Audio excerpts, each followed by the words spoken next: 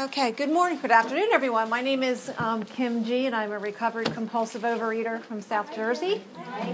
Wonderful to see all your faces. So far we've gone over the medical diagnosis of the allergy of the body, obsession of the mind, and then Terry gave us a description of what does that diagnosis look like in a human being.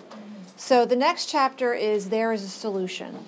And a big part for me of knowing who I am is knowing who I am not. So I have to fully concede to my innermost self that I am a compulsive overeater, and part of that is understanding what it means to not be a compulsive overeater. So we're in the chapter, There's a Solution, that starts on page 17, but I'm actually going to start on page 20. If you go to page 20, the third paragraph down talks about different questions that not I would ask another compulsive overeater. These are questions that non-compulsive overeaters ask us. You know, Maria had mentioned that frothy emotional appeal. These are the people that care about us, our family members, our doctors, our friends, and they want us to be okay, but they're asking us questions that make no sense whatsoever if you're a real compulsive overeater. So it says, how many times have people said to us, I can take it or leave it alone, why can't he? Why don't you eat like a gentleman or quit? That fellow can't handle his liquor. Why don't you try beer or wine? Lay off the hard stuff. Those are the people that give you those brilliant ideas like, why don't you just cut the piece of cake in half and stick some away for tomorrow? You know, why don't you just eat the sugar-free, flour-free, Weight Watchers, you know, count your points kind of thing? Because it works for them, but it doesn't work for me. You know, it talks here about she's such a sweet girl, I should think he would stop for her sake. I mean, I remember in high school specifically, I know, Kim, I know you want to go to the prom. If you just take off a little bit of weight, someone will ask you to the prom. But whether you were threatening me or rewarding me, I didn't know how to stop. You know, it says the last one, the doctor told him if he ever drank again, it would kill him, but there he is, all lit up again. You know, one of my best friends is a doctor, and I remember her calling me one time, and she was so frustrated because she had a patient that was like 400 and something pounds, diabetic, was having some toes removed the next day from her diabetes, and she went to visit her the night before in the hospital room, and the girl was sitting there eating cheesecake with her family. And she's like, what the hell is she doing? But in my alcoholic brain, I thought, well, if she's losing her toes anyways, why does it matter if she has cheesecake the night before? Like, that makes no sense unless the people who are laughing, it makes sense to you. You know, I mean, that's how my brain works. So it says, these are commonplace observations on drinking, which we hear all the time. Back of them is the world of ignorance and misunderstanding. We see that these expressions refer to people whose reactions are very different from ours. So sometimes, like I said, it helps me to think of something I don't have a problem with. So, for example, I don't have a problem with shopping. So I'm just going to suggest find something you don't have a problem with. And everybody in this area loves Costco. People are crazy about Costco. And I often hear people at work talking about the fact they can't control themselves when they go to Costco. They spend way too much money at Costco. And since I don't have a problem with spending, my advice to them would be, well, why don't you just write a list of everything that you're going to buy, and then just don't buy anything off that list? Or if that doesn't work for you, why don't you set a dollar limit? You know, say you're not going to spend more than $100 anytime you go to Costco. Or if that's even a problem for you, maybe why don't you just go to Costco every other month, and that way you're not going to be tempted. And that makes total sense to me, because see, I don't have a problem with shopping. But if I flip that script, what have people told me? Kim, why don't you just write your food down? And then just don't eat anything that you don't write down. Or, you know, that program that counts points, why don't you just consider how many points you're going to have for the day and then just don't go over that point amount? Or if you really, really have a problem with pizza, why don't you just go to the pizza joint every other month? And I look at them like they're crazy because I can't do that as a real compulsive overeater. So I just invite you to do the same thing. So then they go over, there are these different compulsive overeaters. I mean, I think the statistics today are that, you know, 60% of Americans are overweight or obese. I don't believe 60% of Americans are compulsive overeaters. You know, if you sit in front of a computer all day and eat fast food and don't exercise, you're going to get fat. It does not mean, just because you compulsively overeat doesn't mean you're a compulsive overeater. And Maria kind of hit on that with the doctor's opinion. So they talk about these three types of eaters. On the bottom of page 20, moderate drinkers have little trouble giving up their liquor entirely. If they have a good reason for it, they take it or leave it alone. You know, my father's the kind of guy that when he goes on vacation, he weighs himself the day before he goes on vacation. He believes a big part of vacation is indulging in the local cuisine. And my dad can put on 10 pounds in 10 days easily. But what happens is he comes back, he sees how much weight he's gained, he moderates his food until he gets back to his normal weight, and then he goes back. Why? Because if it's there, he'll take it, and it's very easy for him to leave it alone. Is that my experience with my binge foods? Absolutely not. Then we have the heavy eater. The heavy eater, the hard drinker, is someone who maybe even is one of our binge buddies. Maybe they go to the all-you-can-eat buffet with us. But they get diagnosed with diabetes and they get scared and they totally change the way they're going to eat. You know, I have one of my best friends, actually the doctor friend, she went through a really horrific divorce. And the way that she got through that divorce is she ate her way. She had 4 young kids. She put those kids to bed and she would binge till she went to sleep. But I know her. I knew she wasn't a compulsive overeater. She was able to use the food as ease and comfort. And once that divorce settled down, once she accepted her husband was gone, once she realized that she could support these kids, whether she got child support or not, she bought a PX90 video and started shopping at Whole Foods, and she's fine. She's not the compulsive overeater that I am. I'm the real alcoholic, the one who that at some stage in my drinking career, I begin to lose all control of my liquor consumption once I start to eat. Now, what I can do in these rooms is I try to figure out the exact moment that maybe I was born this way, or maybe I developed this way, or maybe I can figure out that I was 17, that light switch went off. Who cares? The question is where I am now. And the reason I'm so convinced of this personally is because I am the moderate drinker when it comes to drugs. I have to tell you, I smoked pot in college, but you know what? When I got a little scared about maybe getting, caught because it's illegal, I stopped. I had an ankle injury. I was put on Oxycontin, morphine, and Percocet. I got to tell you, I was grateful when I got off that stuff because I didn't like the way it made me feel. I'm not a drug addict. When it comes to alcohol, I never had a drink till I went to college. I drank alcoholically for 10 years.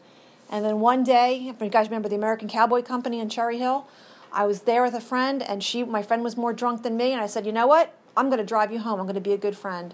And me and her, I drove her we went the wrong way on Route 130, and I almost killed us both. I never drank again. That was a sufficient reason. Now, if I had been caught by the cops that night, I'm sure they would have sentenced me to AA. And just the way Terry was talking about some stuff, if I had gone into a contemporary AA meeting and they told me to put the plug in the jug, don't drink, go to meetings, I would have been able to do that because I don't need the steps when it comes to my drinking. Even though my consequences, I can probably tell a decent AA story. So why is that different? So let's go, actually, we'll go one more thing before we go to the magical page 24. We go to page 23. It says these observations. So the observations are the allergy. These observations would be academic and pointless if our friend never took the first drink, thereby setting the terrible cycle in motion. Therefore, the main problem of the alcoholic centers in his mind rather than his body. And the big book is going to kind of switch away now from the allergy, and we're going to start really concentrating on that mental obsession. Because you see, if I had a one-fold illness, if my powerlessness was only in the allergy, then rehabs would kick out 100% recovery because they separate you from your substance, whether it's alcohol, food, drugs, sex, whatever that is. And they can sit you down and have a rational conversation and say, look at your consequences.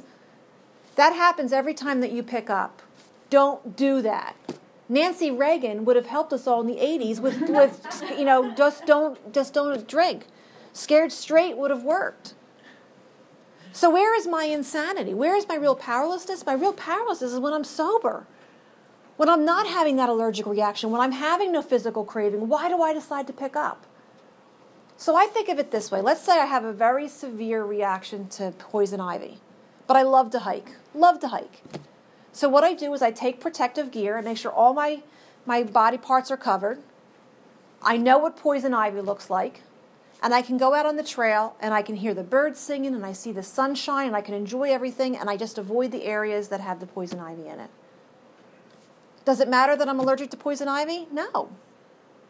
But what if I have all my protective gear on and I'm enjoying the outdoors and all of a sudden I can't hear the birds, I can't see the sunshine, all is happening in my mind is, there's poison ivy, there's poison ivy, there's poison ivy, there's poison ivy. And what I do is I strip down to my underwear and I roll in the poison ivy. Now, is my insanity the fact that I'm allergic to poison ivy? Or is my insanity in my head that's telling me the poison ivy won't hurt you this time? So the reason I come to Overeaters Anonymous is not because of the allergy. The reason I come to Overeaters Anonymous is because I am powerless over food while sober. My real problem is my sobriety, and that's going to be slammed home in the next chapter. So what is my reality as the real compulsive overeater? Let's turn to page 24. And Bill puts it in the squiggly writing, which cost more money at the time. They didn't have a lot of money, so whenever there's squiggly writing, I really try to pay attention. It says, the fact is that most alcoholics, for reasons yet obscure, have lost the power of choice in drink. Our so-called willpower becomes practically non-existent. We are unable, at certain times, to bring into our consciousness with sufficient force the memory and the suffering and humiliation of even a week or a month ago. We are without defense against the first drink. So what am I being told here? If I'm the compulsive overeater of the type described in this book, I have no choice, I have no willpower, and I have no memory. You know, if you go into a rehab, what's the first question they're probably going to ask you? What's your drug of choice, right? So if I was being honest with the intake person, I would say marijuana. Because I chose to smoke it, and I chose not to smoke it. Alcohol. I chose to drink it, and I chose not to drink it. My drug of no choice is food. My specific binge foods, because no matter how many times I have chosen not to do that, I will continue to have it over and over. And I have practically no willpower, and that's what I depended on for years. I personally got a master's degree in relapse. I can make some shit happen, people. You know what I'm saying? I got willpower in other areas of my life. So it says here, we are unable at certain times, and that's what confused me. Because, see, I remember that wedding in 1996 where I was able to eat like a lady. And I think I can do that again, even though the rest of the weddings in the 90s, I was out of control or not going because I was afraid to go there.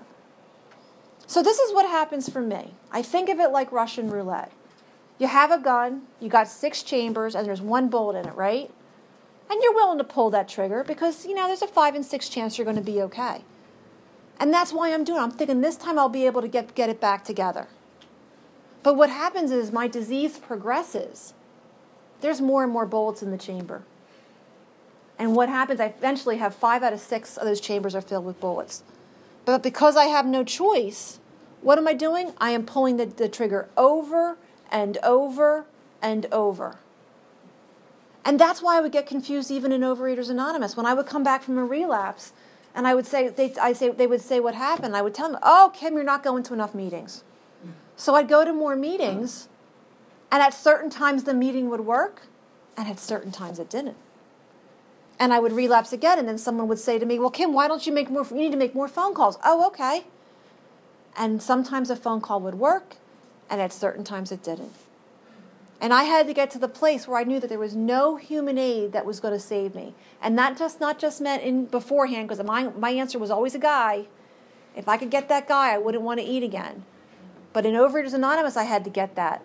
Meeting makers don't make it. Meeting makers make a lot of meetings. Meetings don't treat compulsive overeating. Hopefully, a healthy meeting, and I'm not just talking about OA, I'm talking about AA and NA and GA. It's the same story. Hopefully, a healthy meeting will expose you to the treatment, which is the 12 steps. And you will get the benefit of that treatment if you do the 12 steps. So it's saying here, I'm without defense against the first drink. I had to get that. I thought the problem was the third donut. Teach me how not to have the third donut. If I can have 2 donuts, I'm going to be okay. I am without defense against that first drink because that is a biological function. What I realize now is in many times in Overeaters Anonymous, it was like I had an allergic reaction to strawberries and I would break out in a rash. And what I tried to do was eat the strawberry and try not to break out in the rash. Once it's in my body, it's a biological function. There is nothing that I'm going to be able to do about it. Now, maybe sometimes I'm not going to break out in the rash 5 minutes later or 10 minutes later. And a lot of times I had to look. Maybe it was 24. Really? I feel like I'm screaming. Maybe I'll stand up. So maybe it's 24 hours or 48 hours later that I'm having this reaction. But I can't control it. That's why I need a spiritual solution. So let's go to page 25, and they're going to finally tell us. You know, this is a chapter, there's a solution. It took us, six pages to get to the solution here. But that first full paragraph, there is a solution. Almost none of us like the self-searching, the leveling of our pride, the confession of shortcomings, which this process requires for a successful consummation. First of all, I thought I had to like it. I don't know about you, but I came into OA and I told you, well, let me get comfortable in the rooms first. Let me get abstinent for a little while and then I'll do the steps. If I can do that, then I don't need to come to OA. You don't need to like it. Most of them didn't like it. You get the benefit from doing it, not whether you like it or not. And what is it? It says the self-searching, which to me is step 4. The leveling of our pride, which is steps 5 through 7. And the confession of shortcomings, which is step 8 through 9. So it's the action steps of 4 through 9 that are going to get us that spiritual change. I don't know how many of you did the OA waltz. You know, steps 1, 2, 3, 1, 2, 3, 1, 2, 3, which was always followed by 1, 2, 3 relapse, 1, 2, 3 relapse. Because I don't do anything. This workshop, what I'm hoping, is that it's going to disturb you enough to do the rest of the steps. Because listening to this workshop and even internalizing this workshop is not going to create the psychic change that Maria talked about. So it says that this process requires for its successful consummation. Now, we often hear that there's no requirements in Overeaters Anonymous. And you know what? There aren't. You are welcome to, as I did for decades, to sit in these rooms and continue to suffer. You can continue to stay in the food. You can continue to relapse. But if you want successful consummation, if you want to live your life contently abstinent, there's going to be some requirements. So then if we drop down, what brings us to that point? It says, but we saw that it really worked in others and had come to believe in the hopelessness and futility of life we've been living it.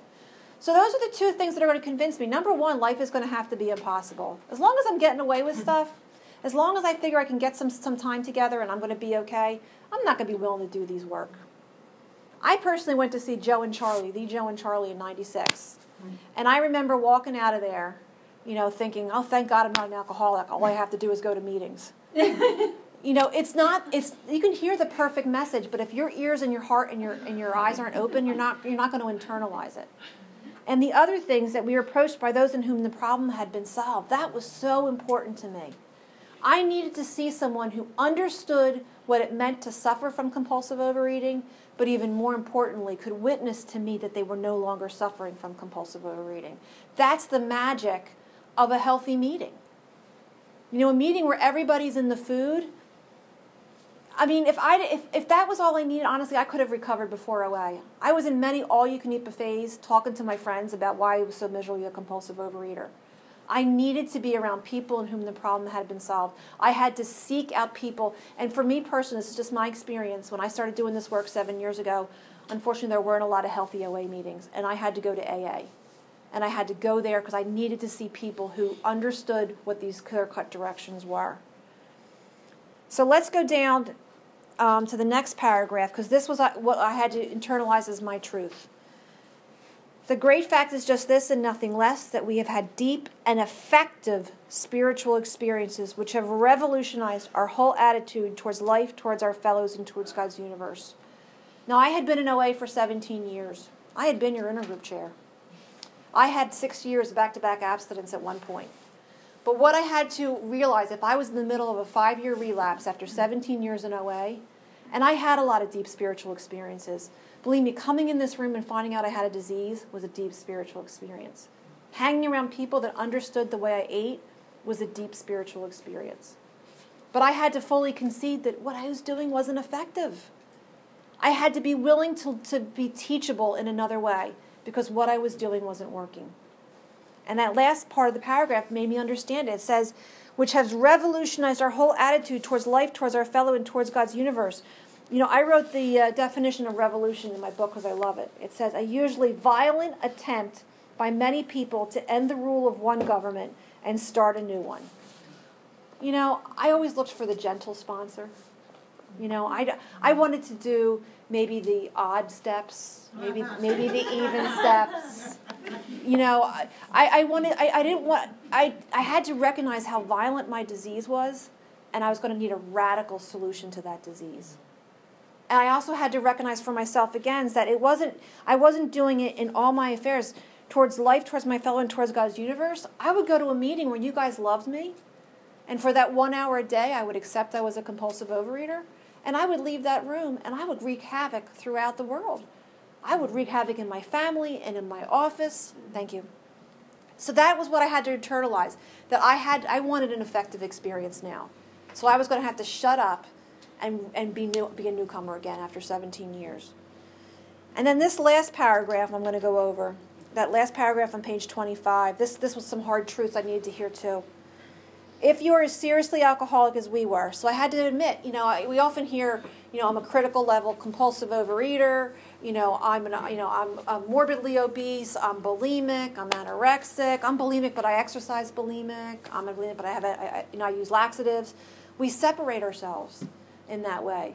If we have the allergy body, obsession of the mind, that's what it is. I have to understand I'm seriously alcoholic. And that was for me personally one of the reasons AA was helpful, because I believe those people had a disease and maybe this food thing isn't a big deal. But when I walked into those rooms and I was no different than the alcoholic, I knew that I had a problem. So it says, life was becoming impossible. I couldn't get drunk. I couldn't get sober. I couldn't live with the food. I couldn't live without the food. And I passed into the region from which there was no return through human aid. I don't know about you guys, but I sponsor shopped a lot. I had worn out every sponsor in the South Jersey area at this point. Human aid couldn't do it anymore. So I was down to two alternatives. One was to go on the bitter end, blotting out the consciousness of our intolerable situation as best we could, and the other was to accept spiritual help. See, for many years in OA, I thought the intolerable situation was being in the food. And if that's true, then abstinence is the answer. But see, what happens to a compulsive overeater of my type is when the food goes down, that's when the real problems begin. Because what happens for me is life gets loud, and I don't know how to shut it up. And the only way I've been able to shut it up is to eat the food. So my problem is I don't know how to be sober. I don't know how to face life without this crutch. I don't have any coping skills. Sobriety is my real issue. So when I am sober, when I am abstinent, and I'm in that intolerable situation, I'm restless, I'm irritable, I'm discontent, I'm uncomfortable in my own skin, I have two alternatives. One is to go on to the bitter end, which means I'm going to pick up the food again. And the other is to go for spiritual help, which scares the crap out of me because I don't know what the heck that means. But when I'm down to those two alternatives, it doesn't mean I have a choice. I can't sit still at this point. I'm going one way or the other. One way or the other. And that's where real spiritual growth can start. So I think I'm at 23 minutes, but I think I'm going to stop there. So thank you.